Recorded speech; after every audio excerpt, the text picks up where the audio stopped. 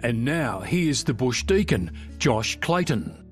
As the father of 4 children, my wife and I are pretty busy running around after the kids for all sorts of activities.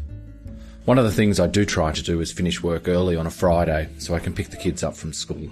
It seems to be something they enjoy, and it's something I enjoy too, being there when they finish and take them somewhere, might go do some shopping for the weekend, or whatever the case may be. It's a special time.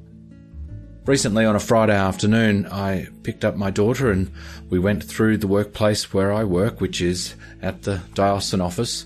We went out to the back where all the cars were parked and we saw a car parked there with a P-plate on it, provisional licence. And my daughter said, "Whose car is that? Only old people want to work where you work." It's funny, isn't it, that sometimes we think that Christianity can be something that is only for the old. It's not necessarily something that is young or youthful.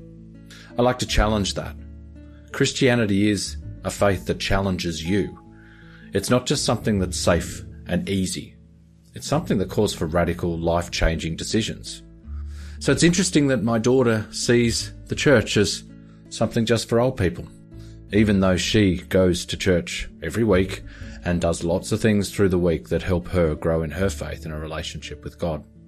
It's the thing we have to work on sometimes, isn't it? To see whether perception matches up with reality, to see whether people understand what we're trying to do is what we are doing or what just people think we're doing. It's a challenge, but it's also something that's really important.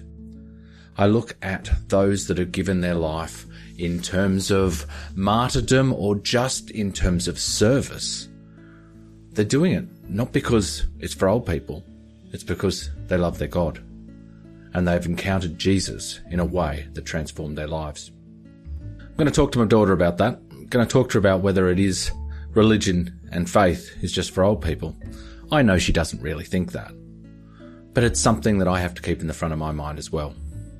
Sometimes we may fall into habits that aren't true. Sometimes it could be entirely true. And maybe we're not just talking about the right Jesus. So this week, what's some preconceived ideas?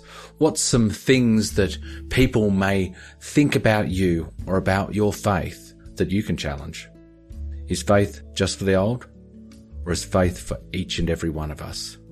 Ever youthful and ever new.